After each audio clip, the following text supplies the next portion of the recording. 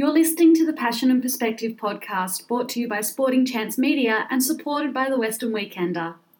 For 3 decades, Penrith and the Blue Mountains have turned to the Western Weekender. Visit westernweekender.com.au or find your copy every Friday.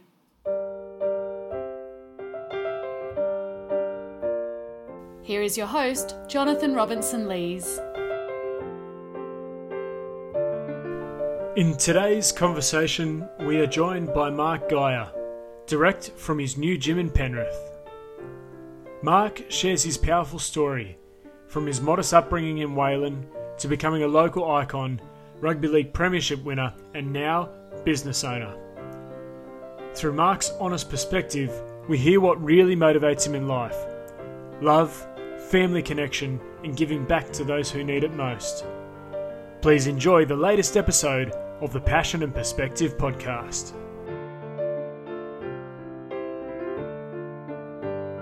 Mark, welcome to the Passion and Perspective podcast. G'day, Jono. Thank you for having me, mate. I've been listening to it for a while now, so it's a pleasure to be on it. Mark, in 2013 you were awarded the Order of Australia Medal for services to rugby league, but more importantly, services to the community and charity organisations. What has it been your motivation to give back to the local community? I'm not sure, but I know I was brought up, in Wayland, always believing that it's better to give than receive. And I don't know, I thought when I finished playing football, I kind of was pulled towards charities. I just thought, that when you've got a profile like I have in this area, especially in this area, I think that you're crazy not to use it. And my wife said to me once, and I think it was even something from a movie, she said, too much is given, much is expected. And I kind of thought about that for a while, and I went, what the hell does that mean? And I've been given a lot. I've had a pretty controversial career in rugby league and off the field and stuff, but I've been given a hell of a lot. I've got 5 healthy kids. I finished rugby league and went straight into the media, so I've been one of the lucky ones. So, yeah, and once I was in the media, I had an opportunity to put on a rugby league game for the Queensland Floods, which was a state of origin game for old players. And I started ringing people, had a hit list of about 50 Queenslanders and about 50 New South Wales players. And I started from the top and I went down, and after about 20 of each, I had my game, because not one of them said no. Rang Parramatta Stadium. They said, we'll house it here for $10 a ticket or $20 a ticket. Sold it out in 15 minutes. Had a magnificent game. Fox Sports broadcast it, and we raised $460,000 for the Floods victims. So that was more in a big, profound way. But I've got 2 daughters with epilepsy, so I'm really active in the Epilepsy Active Australia charity, and local ones. I do a walk every year from Bathurst to Blaxland with the Penrith local blokes. We've been doing that for 14 years and raised about 1.5 mil for the Penrith Kitchen and disabled riders and Springwood Hospital. So yeah, I just love the fact that I can give somebody something that they wouldn't have otherwise. And that public recognition with the OAM, what did that mean to you to have your name recognised in such a prestigious way? Yeah, it was a bit of a shock, to be honest. I always would see people and wonder what OM and OAM meant, and then I got it one day. This lady rang me from the judging committee and said, "You've been nominated for an OAM." I said, what exactly does it mean? She said, "Oh, it's an Order of Australian Merit." I went, "Okay, so that means what? Am I Sir Mark now?" Or they said, "No, you're not a pommy, you dickhead." So I said, okay. So yeah, we went down to the Governor's house with Mari Bashir and her late husband. And yeah, I took my mum and dad down, took my wife down, and I must confess I was rubbing shoulders with some pretty important people, But yeah, I just think that I never do things for public recognition. That's, I had my public recognition as a rugby league player, and with that comes a lot of pitfalls, and with it comes a lot of windfalls as well. But I never dreamt or set out once I finished playing rugby league to get an OAM. But it is good to be acknowledged. It's good to be recognised, and it's something that they can never take away from me. I remember sitting at Parramatta Stadium at that game for the charity State of Origin game, and it was such an amazing atmosphere, an amazing experience, really galvanised thousands of people. Do you believe that sport has that power to bring people together and make positive social change? 100%. Yeah, of course. It's the most powerful weapon you've got when you've got a raw emotion at a sporting event and you throw in a bit of tragedy with it.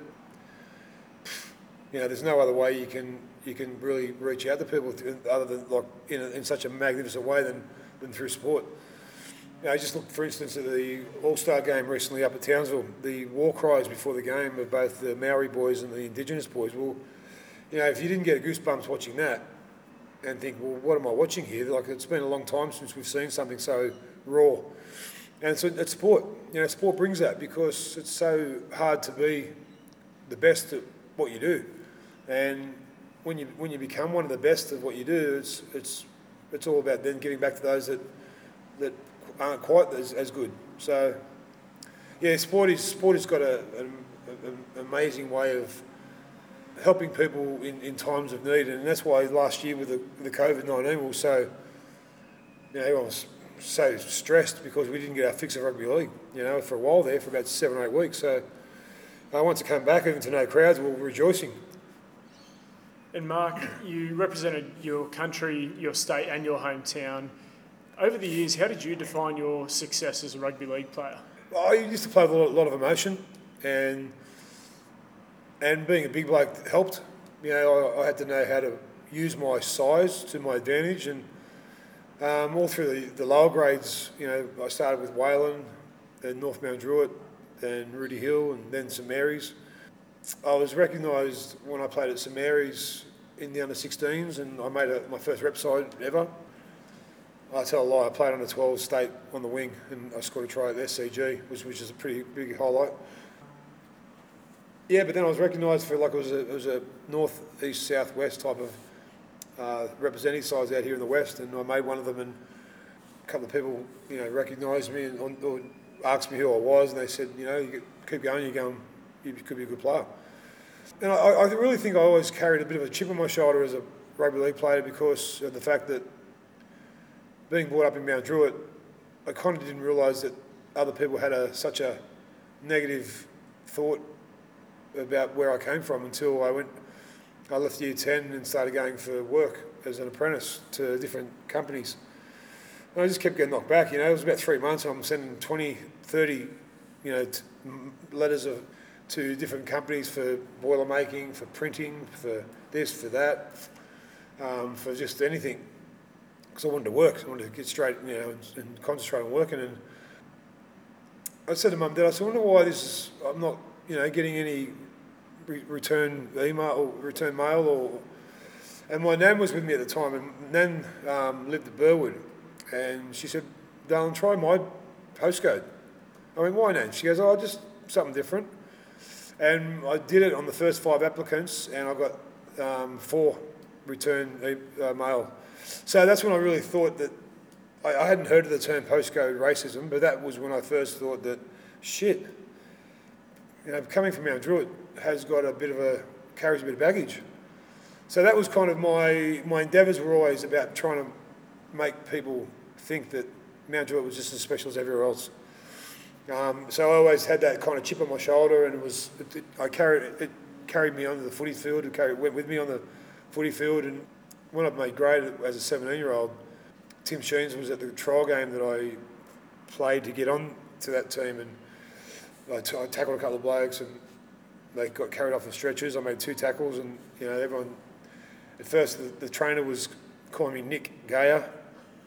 And I went, fuck, mate, it's Mark. And he goes, oh, whatever. And I said, I'll show you whatever. And my mum was over here crying, and Mum's only 16 when she had me, so we were pretty close. Dad was 18, so. Yeah, and then I played in this Possibles Probables game at 16 and a half against 19-year-olds, and I walked off the field, and Tim Sheens was there watching, the first grade coach. And he said, mate, what's your name? I said, it's not Nick, it's Mark. He goes, okay. He said, how would you like to play under 23s this year? I went, wow, I said, I'm not 17 till December. He goes, that's all right. He said, well, make sure you look after you. So that was it. I'd made my name, and I played every game that year off the bench, but got a run every game. And the following year, as an 18-year-old, I was captain of under-23s. And then the following year, I made my first grade debut against Canterbury in 1987, first game of the year, and played about 12 games in first grade and then got pneumonia. So I came back through reserve grade with Graham Murray, the late great Graham Murray was coach, and we won the grand final, 11-0 against Manly. So I played in the grand final in 86, under-23s for Penrith against Souths. We got beat 13-0. Then the following year I played. So I'm the only person in Penrith to ever play in 3 grades of a grand final and win 2. So, yeah, and that was it. I was on the sale. But then to answer your question about the aggression and stuff, Ron Woolley then came to the club in 1988, from the old school. And he started calling me Mountain.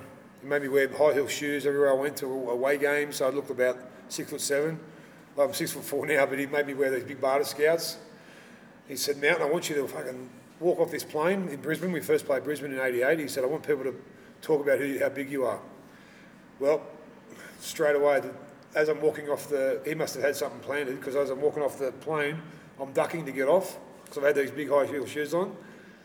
And the following morning on the Courier Mail, I had Mountain comes to take on the King, because Wally Lewis was playing for Broncos at this time. So this was way before me and him had our little running.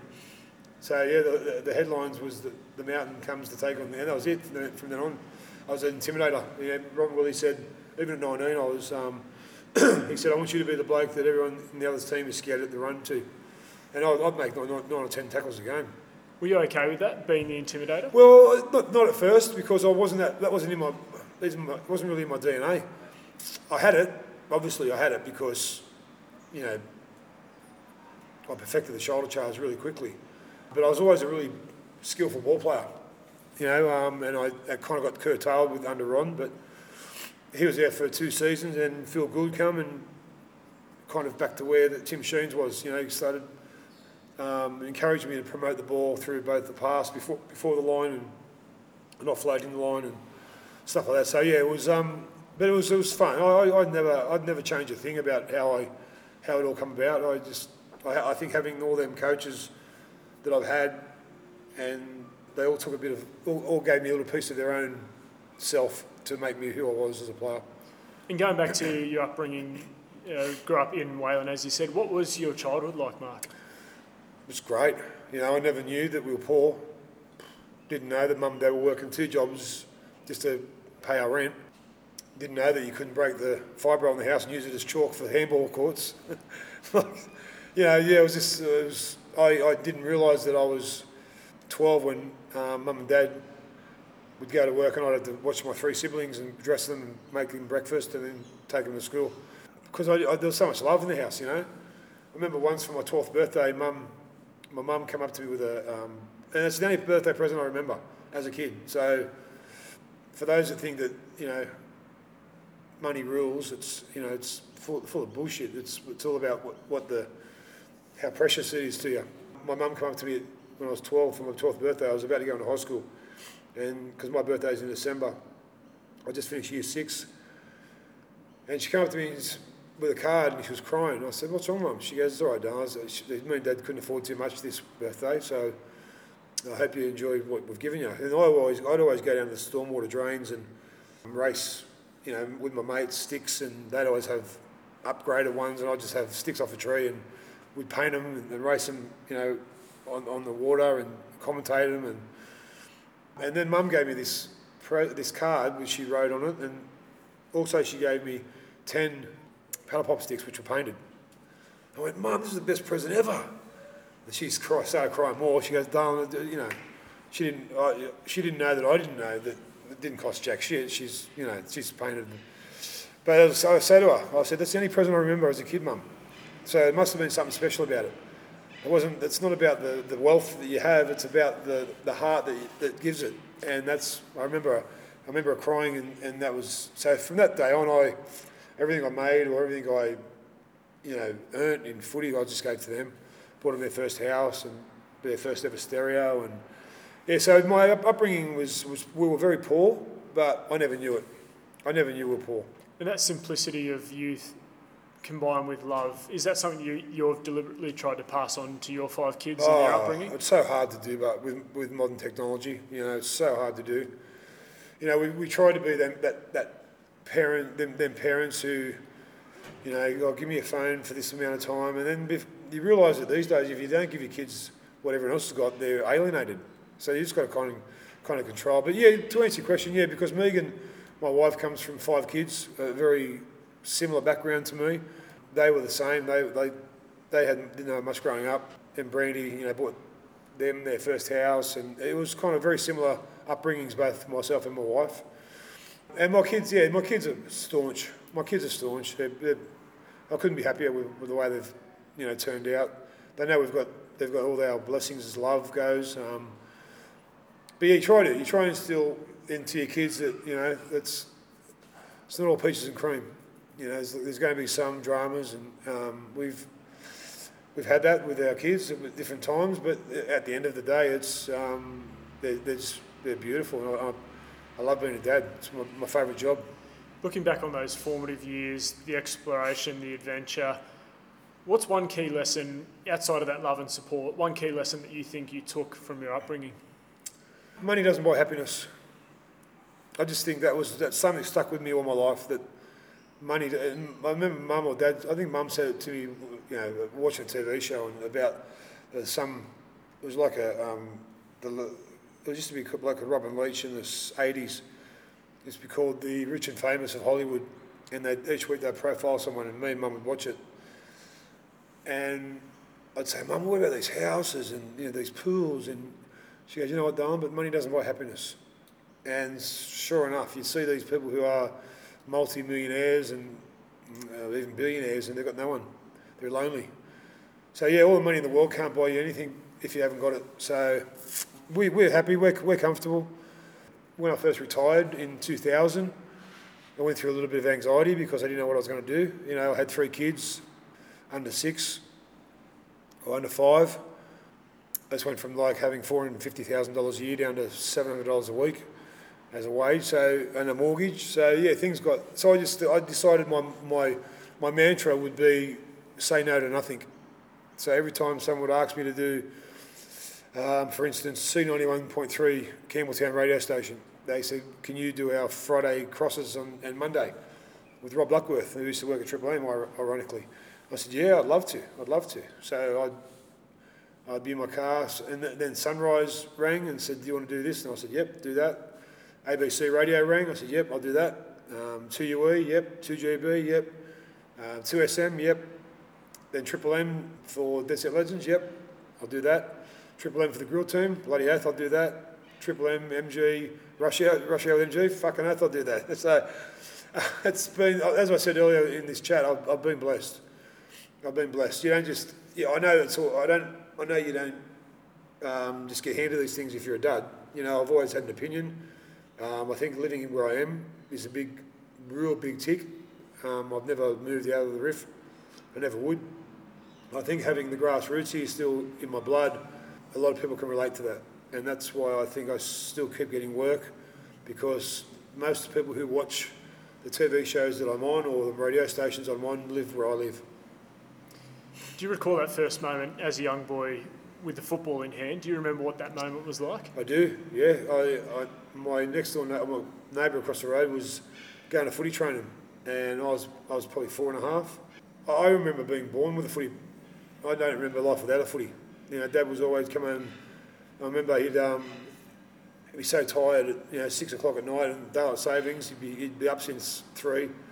He'd go and work from like 4 in the morning till lunchtime, doing something with the Garbos, and then he'd go and do another job from 1 o'clock till 6 o'clock at night, stacking shelves and stuff. And he'd be buggered, and he'd have a beer in his hand and he'd have the smoke in the other hand, and he'd be kicking the ball, grubber kicks to me to pick the ball up, and I'd sidestep him. And so yeah, I don't remember not having a football. But then the bloke across the road was going to training, and Dad and his dad started talking, and he said, "Yeah, come, I'll take him with us." He was a year older than me.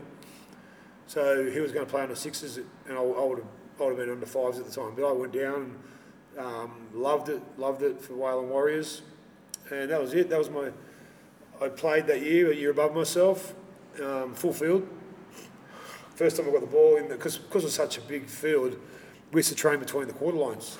So we went down, I remember that again vividly, went and played against Waterloo in a trial game down at Redfern. And here I go, I'm making a break. I see Mum up the sideline running, because she's always at the game. She goes, "Go, darling, go, babe, go, go, go." And I'd done this big swan dive and thought I'd score a try, but it was the quarter line because we were training with it at the trail. And she goes, "No, that's not the try line." I said, "Well, is it fucking training?" Like, come on. Well, that's what I thought. I didn't say that obviously as a 5-year-old, but and I dived and scored a try. That was my first memory as a footy player. And then, footy's been my life. Footy has been my life. I'd be lost without it. Who were your idols at that young age? When you were out on the field, who did you want to be? Well, Dad grew up. When I grew up, Dad was a mad Parramatta fan. So I was born in Auburn Hospital. Dad lived at Granville until him and Mum moved out to Wayland. So he was always a Parramatta. And I remember sitting on the hill at a young age at Cumberland Oval, watching, Bob O'Reilly and Mick Cronin and Ray Price. And so I think they're the guys I grew up with, idolising. And ironically, in 1986, I got about the last 5 minutes of the game at Para Stadium against Ray Price and Mick Cronin as an 18-year-old. What was that moment like? Surreal. So I played under 23s, and then if you had a good game in 23s, the reserve grade coach would throw you a jersey, because they only had 2 reserves, so you'd make it, the other 4 reserves would come from under 23s. And then likewise, first grade. If you got on a reserve grade like I did that day, then the first grade coach was Tim Sheens. He'd say, give him a jersey, and I was one of them. So we're getting spanked by Para, about 28-4 or something, and about 5 to go. The phone rings from upstairs, and Ronnie Oxley, our trainer, says, "MG." And I said, "Yep." He goes, "You're on." I went, "What? I went far out. It was the most surreal moment. I packed Parramatta Stadium. It was a TV game. And I remember vividly, because I've got the tape, Ray Warren was the commentator, and he said, "There's this young guy warming up on the sideline, and he's strapped like Cardigan Bay, this great trotter that ruled the land for like 20, 30 years ago." And they used to always have strapping all down his legs and stuff. And I'd played 3 games. It was my 3rd game, so I had elbow strapping. I had my boot strapped, so I sprained my ankle. I had strapping everywhere.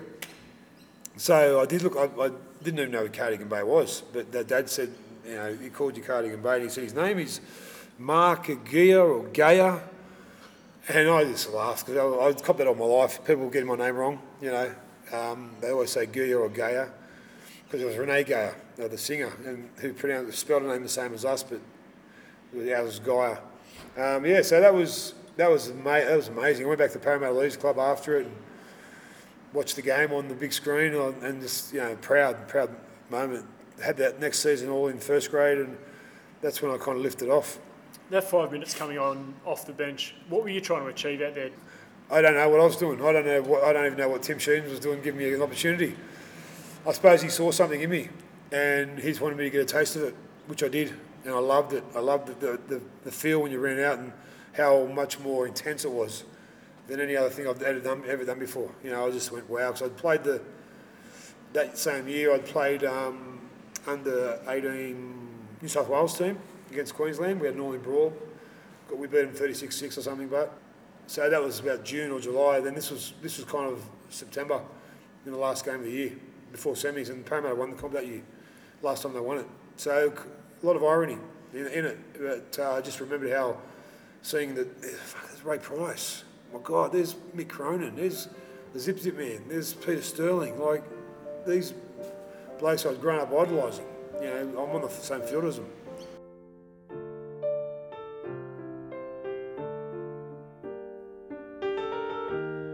This is the Passion and Perspective podcast, brought to you by Sporting Chance Media. For 3 decades, Penrith and the surrounding community has turned to the Western Weekender. Whether it's the Weekender's highly revered print edition or its up-to-date news offerings through its digital presence, the Weekender truly is the heartbeat of Penrith. Visit westernweekender.com.au or find your copy every Friday.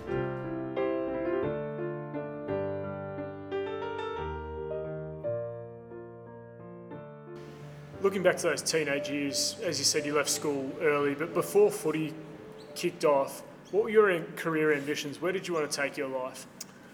I wanted to be a policeman. Yeah, I always grown up wanting to be a policeman. I done my year 10 when you just go to do a work experience.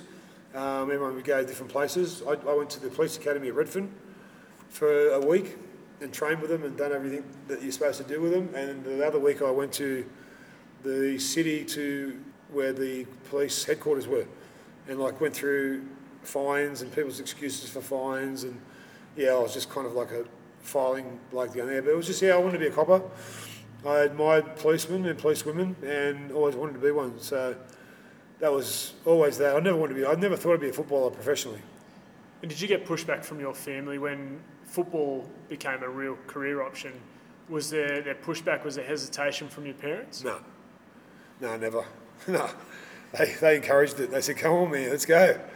Yeah, their blessing made it even, And it was everything happened that year, '86, because I met my girlfriend at the time, who was now my wife, and that's a long time ago. That we've been together. So and I think that's 1986 was the year it all happened. A very storied rugby league career. You went on to play 180 first grade games. That year you spoke about where you became a permanent fixture in the first grade lineup. Did you feel the added pressure and the added expectations of being in that top flight squad?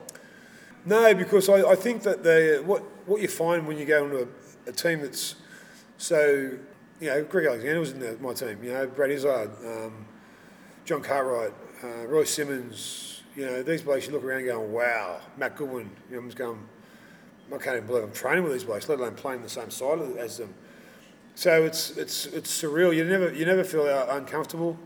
You feel like you're going to give the coach you give him what he wants for backing you, and you owe him something. I just loved being in first grade. It was so much quicker, less dirty than under 23s and reserve grade, because there's more cameras on you in first grade. You get away with a lot more in reserve grade than under 23s. I loved every second of it. If I had one regret in my career was that I didn't play as much rep footy as I would love to have, or maybe I would have loved to have hit 200 games, but suspension and injury curtailed that. And I'm happy. Who are the mentors in those early years of first grade rugby league, either a fellow teammate or a coach, who really took you under their wing? I'd have to say Tim Sheens as the coach really took me under his wing. I was living in the same house as Brandy, going out with his sister, so we wouldn't do much footy talk, but when he'd say something, I'd listen. He's just watching him at training and stuff he'd do. I'd never seen anyone else do what he does. He's so self-expressive that, it was almost like watching a Tchaikovsky playing football, just poetry in motion, just easy. And when he'd take off, I've never seen someone so quick. So he was, my dad and me always didn't really speak much footy. Dad was always too nervous to watch me play, so he'd always be half cut when I'd come off the field. Mum was just happy that, I'd got through unscathed, no injuries. So I didn't really have per se there was a lot of behind the scenes players, behind the scene committee at Penrith who, gear stewards, and I'd always get there early to talk to them blokes. They were the heart and soul of the club, and I wanted to make sure that they knew that I knew that, even as a young bloke. So I suppose to answer your question from earlier about the charity side of what I got into, it started before I even knew it started. It started when I knew that blokes were struggling at training or something, and I'd make sure that I'd go out of my way to let them know they weren't alone. And that respect for others, do you think that came from your parents and your upbringing? 100%, yeah. Both my parents and my wife's mum, definitely. They were just, for what they gave my 4 siblings, me and my 3 siblings, and for what Megan's mum gave her and her 5, the values they instilled were never ending. Being around some of those absolute legends of the game, legends of the Penrith Panthers, did you have that mentality that you'd made it? And I'll use inverted commas there. Did you think that the world was at your feet at that point? Probably not. No, not at that stage. I think I still knew I had a long way to go. It was probably a couple of years after that, like in 1989, when I was a regular first grader with, Ron Willie. 1988, when I was a regular first grader as a 19 or 20-year-old. I played 22 games each year of them 2 years, and then 1990 I had an injury.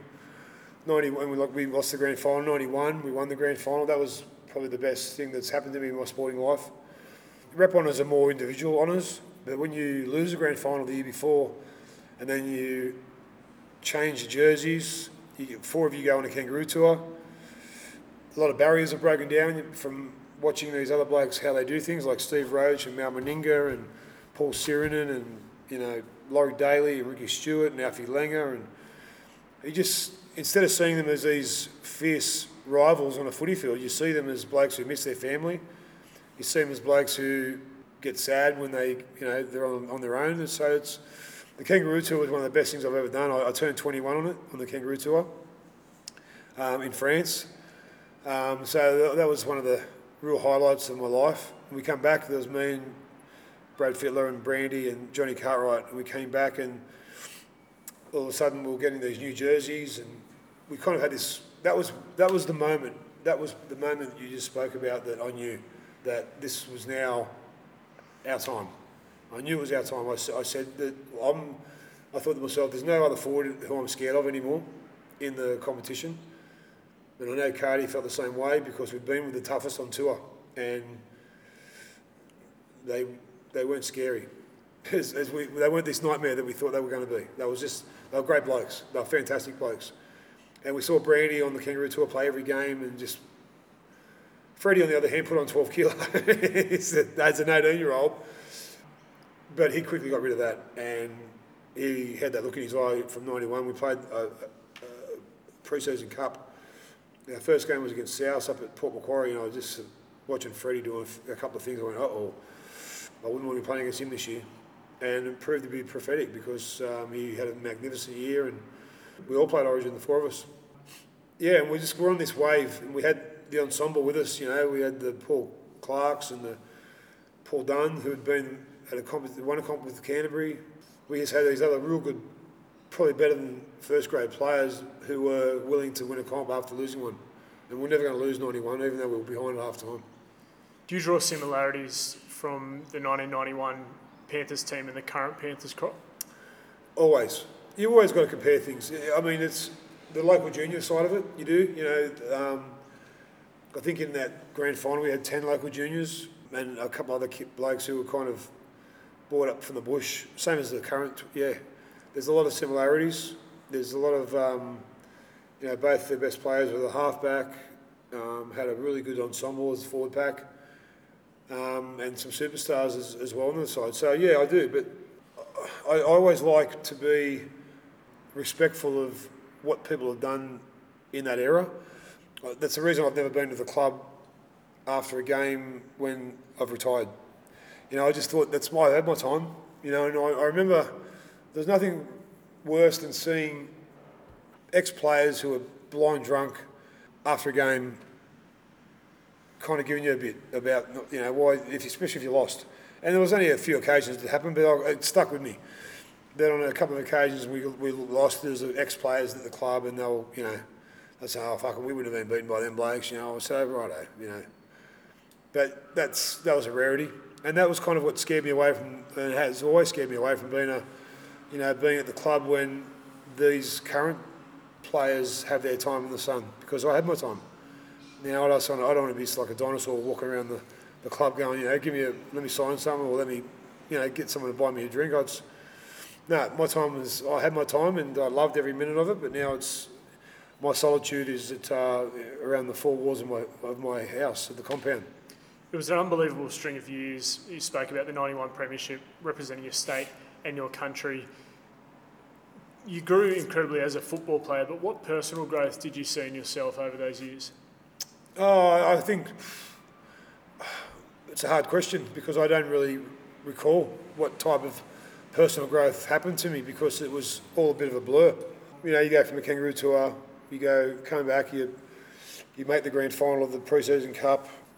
We lose 4 games all year.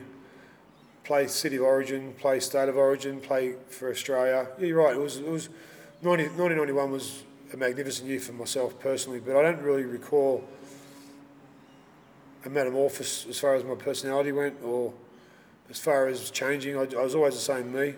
I dare say I would have changed with social media these days. I would have been on the hunt for trolls a lot more. You know, they would have been, because back then you had really no access to players. The people who had access to the player were the journos, who, if they wrote something bad about you, really had no recall. So these days I feel sorry for the players who are subject to scrutiny from not just their coach, their fans or the media, but also keyboard ninjas who sit behind a keyboard and just want to bag people for a reaction. Whilst that was an amazing window, the subsequent years were incredibly difficult for you. The tragic passing of your close mate Ben Alexander and culminating in some off-field issues. What impact did those years have on you as a person? Yeah, they were very dark years from Ben's accident in 1992, probably until the end of 94. So a good 18 months. I was in quicksand, just trying to get out of it. And I'd signed a deal with the Western Reds. Well, while I was at Balmain in 1993.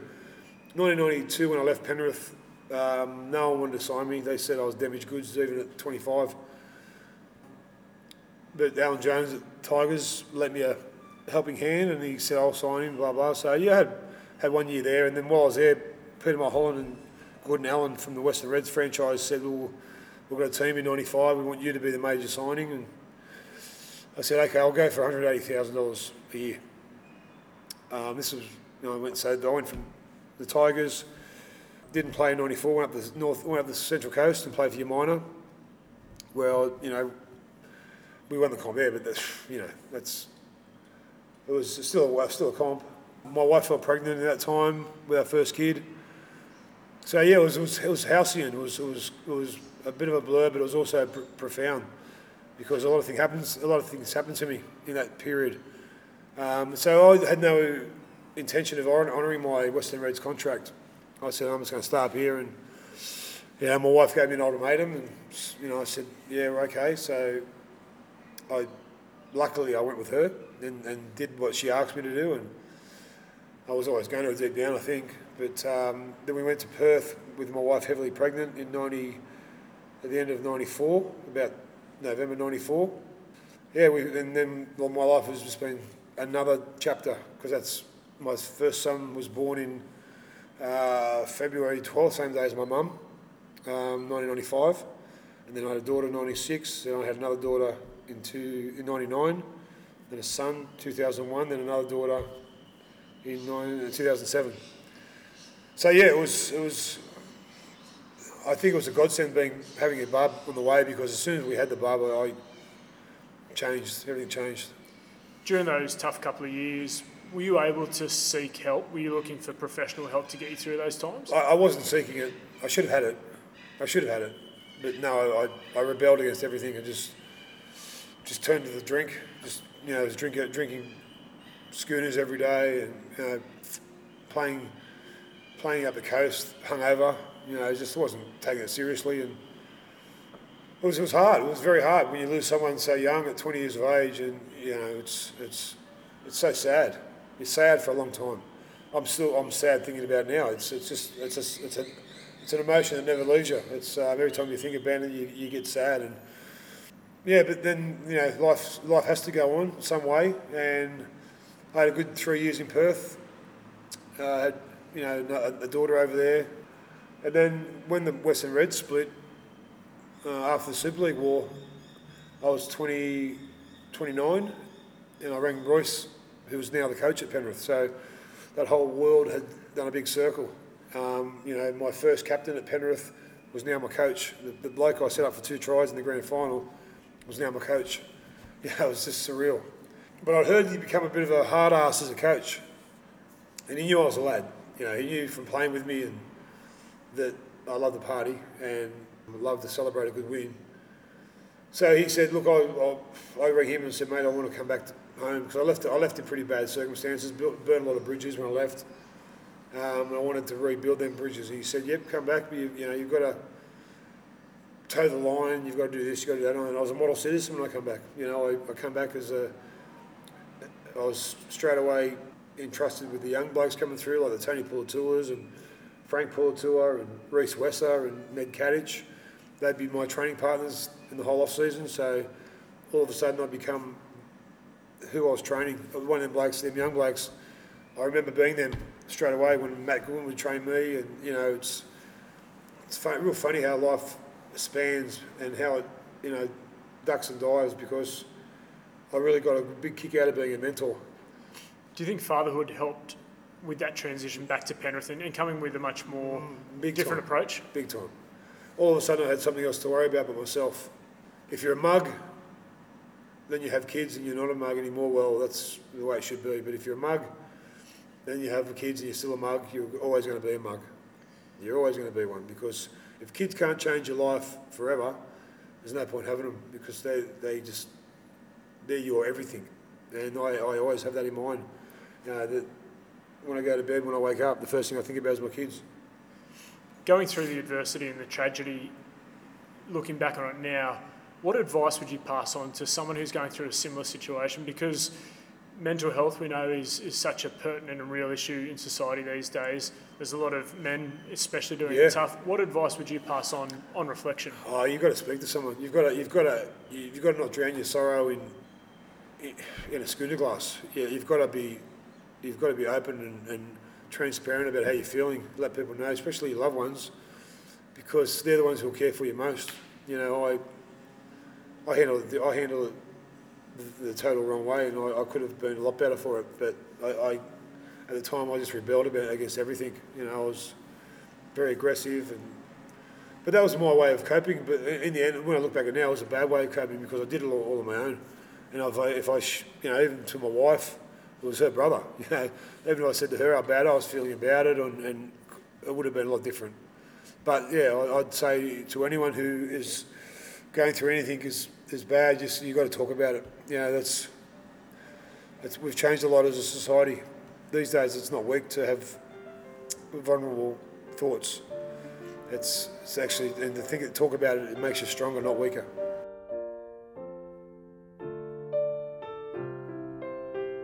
This is the Passion and Perspective podcast, brought to you by Sporting Chance Media. For 3 decades, Penrith and the surrounding community has turned to the Western Weekender. Whether it's the Weekender's highly revered print edition or its up-to-date news offerings through its digital presence, the Weekender truly is the heartbeat of Penrith. Visit westernweekender.com.au or find your copy every Friday.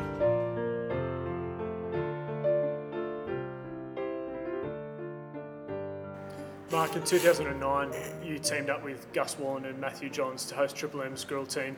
After about 10 years doing some more local media, it was an 8-year whirlwind journey for you. Did that whole thing exceed your expectations? Oh, yeah.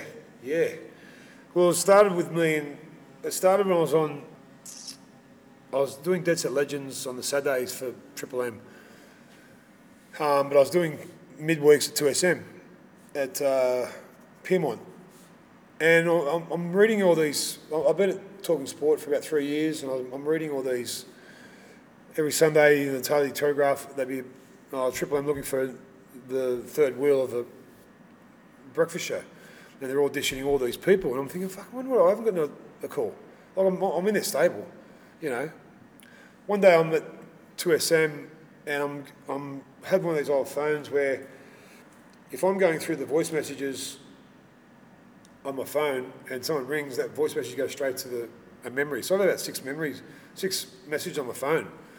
And I'm going through them, and there's one from, say we're in August 10th. This could come from July 15th from Jamie Angel, the boss of Triple M. Hey MG, JA, mate, just wanted to see if you're keen for an audition for this new breakfast show. I went, far out. That's a month ago. I got this. And here I am wondering what's going on. I was the first bloke to get an opportunity. So I rang him up straight away. I said, mate, this is what I told him that story I just told you. I said, I've just got the message. He said, mate, I thought you brushed me. I said, no. I said, is it too late? He goes, no. He said, we've got Gus Worland and Stewie McGill and Byron Cook, who's the panel operator. He said, we're looking for the third wheel. We've had 50 auditions. He said, I said, what do I have to do? He goes, come in tomorrow at 10 o'clock. They'll be in here and you'll jump in. And so I walked in. First thing I saw Gus, and I remember him from the Aussie Goes series, Aussie Goes Bolly and all that type of stuff. Stuart McGill, well, second best spinner of all time. And I had a big, I'm an emotional big fella. I cuddle him straight away and say, hey boys, nice to meet you. And went in to had this chat around a table like this for 10 minutes. And they all walked out, and the boss of that show came in and said, how would you like to start next week? So I went, wow. He said, you're what we've been looking for. They only gave me a deal until December, but because they were after Matty Johns originally. They wanted him but he was warehoused and something else was going on with Matty. So I said, look, I'm not going to sign for 3 months. I said, I want a 3-year deal. So they said, yep, okay. So after 2 years, Stewie left, McGill, and then Matty came in and Pagey came in. And so we had 7 years together as a brekkie team. And it was just amazing. Me and Gus went to Gallipoli for the 100th year. Me, Matty and Gus and Pagey went to New York. Went to Hawaii, all these places we went to because of the grill team. And we're very different because, the common thread with breakfast radio is a boy and a girl and a sidekick type thing. And we were 3 blokes who were just talking shit, And again, because of where I was from, it made my transition easy. But after 7 or 8 years, I just got sick of getting up at 3 o'clock. I had 5 kids. I wasn't seeing them. I was always tired. I'd go to bed at 7:30, 8 o'clock. So I'd get up at 3:15 in the morning. And it was starting to wear on me. So I went to management. I said, look, I don't want to do it anymore, the breakfast show. I said, but I still want to be part of the network. They said, well, okay, let us come back to you. And we'll get back to you in a couple of weeks and let you know what we've come up with. So then they came back and said, how would you want to do the rush hour? I said, only if I sign a 5-year deal. So I did. And I'm in my 4th year now. With the grill team, you guys became really the face of sport in Sydney, but you're also rubbing shoulders with some of the biggest entertainers in the world. Being the boy from the West, the boy from Penrith and Mount Druitt, did you have to pinch yourself? It was quite an incredible journey. Daily. I mean, for a start, Gus Worland's best mate is Hugh Jackman. I remember about a month into the show, we're standing there doing a break on live radio, and I saw this bloke walking through on our floor. It was fucking giant, man. He's a giant bloke. I went, that's fucking Hulk Hogan on air. I said, I swore on air. I said, that's fucking Hulk Hogan. I went, look, it's Hulk Hogan. And I said, because our security guard was supposed to take him upstairs to Jackie and Kyle. But he thought, the boys would love to see him. So he's walked past. We've gone, Hulk Hogan. He's come in, spent half an hour on air with us. I've given him, they said, okay, after the break, can we give you an arm wrestle? MG wants to arm wrestle you. He goes, yes, brother, no problem at all. And then the break goes, hey, mate, this different voice. He goes, mate, my shoulder's fucked. Take it easy on me. He said, I said, no, all good, mate. So we got back and he goes, okay, brother, let's go. Do you want to take me on? Just straight into character. It was so epic. And then over the years, people like, Mark Wahlberg and Channing Tatum and Jonah Hill and, Steven Seagal, Jean-Claude Van Damme, people I'd watched in movies for years were either on the end of the phone or in the studio, on a weekly basis. It was just, I wanted to do a coffee table book. So I took every person who came to the studio, I took a selfie of in my phone. Straight in, I'll go, take a photo. And there was only one person who wouldn't let me. It was Ginger Spice. She goes, no, babe, look at my face. She goes, give me half an hour. So she went, made herself up, and goes, let's do that selfie now. And she go, with the pounding lips. So I'm going, wow, how good's this? So I want to do like a coffee book on, and I still might one day, on all the people I met on the grill team and do like a little blurb on how they were as far as that reality and expectation goes. But on a whole, no complaints. No complaints. It was fantastic to be part of that. I loved every second of it. And your work now with the Rush Hour on Triple M, what are you trying to pass on? What inspires you about that role? Well, I quickly identified that I don't want to be one of them negative blokes on the media. I don't want to be one of them blokes because I don't want to be a hypocrite. I've had a checkered past in footy, and I don't want to come across as a told you so or an old dinosaur who says, mate, do this. Or I always have a qualifier. This happened to me. So I can speak with authority on this matter.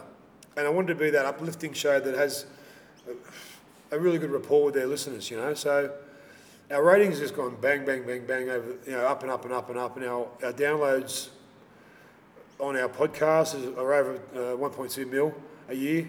Like it's just, our goal is to get 1.5 mil this year, which is unheard of for a show that's on for an hour.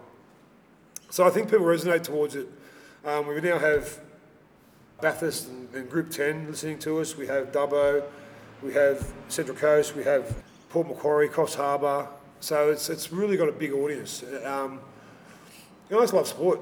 I love all types of sport. I played sport all my life. Cricket, I was a swimmer. Played basketball at a high level. And rugby league, it speaks for itself. So it was all, and I like having an opinion. And again, as I say, as long as it's not always a negative one about, why'd you do this? Why'd you do that? I just want to have a feel-good type of show that, gives back as well. We're the only show in Sydney that has a quiz that you can't lose on. So I always want I don't want anyone to lose. So if you win against that, we'll run up against something else. Last year you opened your new gym, MG Active. Yes. Why is that important to you, opening a gym and bringing the community in to be physically active? Well, I've been wanting to do it for about 10 years. But I had breakfast radio, so that would never have worked. I had a gym built at home. I first started off in a spare room. Then I moved out to where the carport was and made that into a bigger carport. But then I enclosed the room, made it into a little gym, which about 8 or 9 of my mates would come on a daily basis. And then it was about August last year. August the year before. August 2019, I thought, let's do it. Why not? So yeah, we opened up on February 3rd in 2020 for 7 weeks, and then COVID hit, so I locked down for 9. And I thought, that's it, we're never going to get back. And then that's when I've seen the mental part of it that I didn't really kind of plan on. I thought we're going to get blokes here who are about my vintage, mid-40s, early 50s, who want to come and train, and at first you'll get a few who just want to train because it's me. But once they come in, I'll show them how I train. I think they'll love it. And then I started to see what kind of effect COVID had on a lot of people. You'd see people coming in and go, I'm rattled, mate, I need to do something, both men and women. I said, look, you know what? Look at this gym. There's no mirrors. There's no expectations. This is the only place where you can be you and sweat.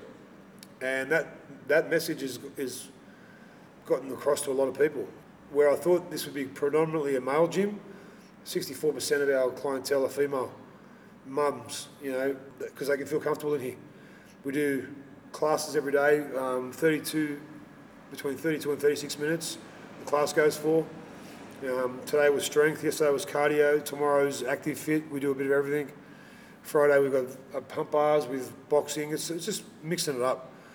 And I think we're more of a club than a gym. It's just where people can come and feel comfortable, and it's been my biggest. It's to date, outside of having kids and being married, it's been my biggest success. I've just loved every second of it. I get up at 4 o'clock, but the difference between here and Triple M is I live 40 seconds up the road, so I can fall out of bed, make myself a stiff coffee, and then drive down here with my son, who's now a part owner with me. That's the dream I had, to have my daughters. Montana just finished her Cert 3, so she's now a trainer here. So it's the three of us who are running classes, which is every day's dream. Mark, it's been an amazing journey with so many chapters, adversity, incredible highs, crushing lows. Do you take the time to reflect on what has been an incredible life to this point? I don't. No, I don't. It's sometimes I get a memory jolt where I'd see something like an old game on Fox or an old clipping would be brought up on Facebook or something, and I go, fuck, that was me. Like, I went, every time Origin comes around, they show the thing with me and Wally every year. And every year people ask me, why didn't you hit him? I've got the standard answer. I didn't know whether to hit him or get his autograph. I was that in awe of the bloke. It's all true. It's, if you said to me back then in 1991 that in the year 2021, like, we're going to still be talking about this incident with you and Wally? Come on, fuck.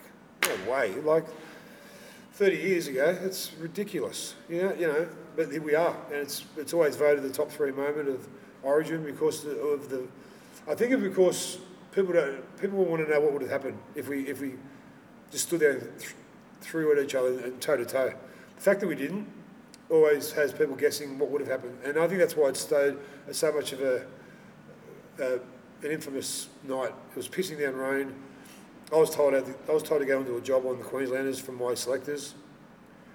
Wally Lewis got wind of that and knew that I was getting over his forwards and took it upon himself to calm this beast. And he nearly did. But we won the game. Michael O'Connor kicked a beautiful goal from the sideline in torrential rain, and that was one of the best games of footy I've ever been involved in. Outside the grand final, probably was. It's that year was just etched in stone for me, and I see some memories of it every now and then that make me think, fuck, I had a good career. And do you believe in life, Mark, that we find ourselves or that we create ourselves as people? Like, do you think the path is laid out from point A to point B and we live it, or that every decision you make every day shapes where you end up? Yeah, I think every decision we make has ramifications. Otherwise, we'd all just be sitting around looking at the sky going, what's next? You've got to put your foot, you've got to be uncomfortable in life. You've got, them times I spoke about when I'd say no, I wouldn't say no to anything. So hard to do that.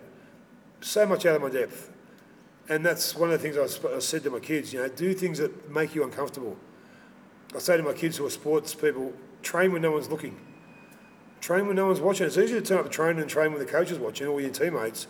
But the hardest part about being a sportsman or woman is to train when it's not time to train. It's the hardest part when you do it on your own. And that will make you, if you really want to be a sportsman, that will make you who you are. But yeah, I believe that there's actions and there's reactions to them actions. And that everything you do has a reason. Mark, what do the next 6 months or so have in store for you? Momentum's picking up with the gym, you're continuing with your media commitments. What's on the radar for you? 6 months, okay. So this time in mid-year, the Origin will be on. Hopefully the gym is still kicking away the way it is. 6 months goes out quickly that you don't know what's going to happen. But I do know that I'll be here. I'll be in the gym. I'll be commentating for Triple M. I'll be doing my show, and I'll be still living 40 seconds away up the road. And how do people find out more about the gym, but also if they want to get in touch at all? I'm on all social media. On Instagram, on Twitter, Facebook. Mark MG Gaia, and the gym. Well, that's got it's MG.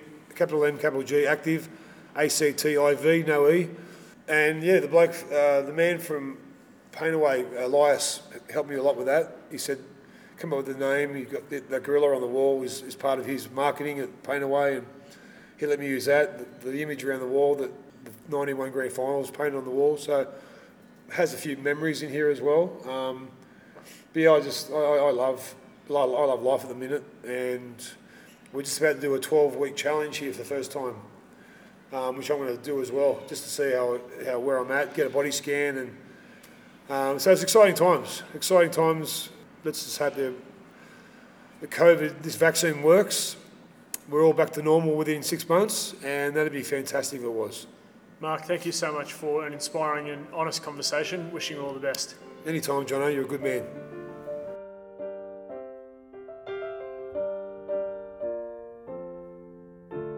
Thanks for listening to the Passion and Perspective podcast, brought to you by Sporting Chance Media and proudly presented by the Western Weekender.